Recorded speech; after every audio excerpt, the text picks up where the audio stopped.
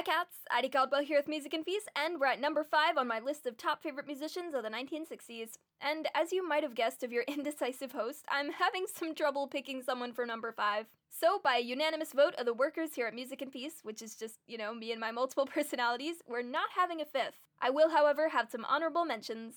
For one, Gerry and the Pacemakers. I love their work very much, and You'll Never Walk Alone will always be one of my favorite comfort songs. Next up, definitely The Searchers. They've got a lot of pretty songs that really just capture that 1950s romantic in me. I also have to mention Alma Cogan and Cilla Black, beautiful voices and extraordinarily talented, and Leslie Gore is actually another one. It's always great when a musician's personality is just as bright and strong as their voice. And in short, I guess in a way, any musician from the 1960s kind of ends up on my list of favorites somehow. Except you, Beach Boys. Get out. No, okay, I'm just kidding. I do like their stuff now, I promise. I'm getting over it. But honestly, there's just something to be said, really, for the music of the 1960s, and I haven't really found much that can't be loved.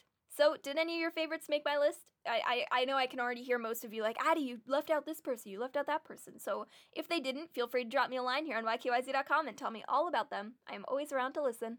Bye, cats.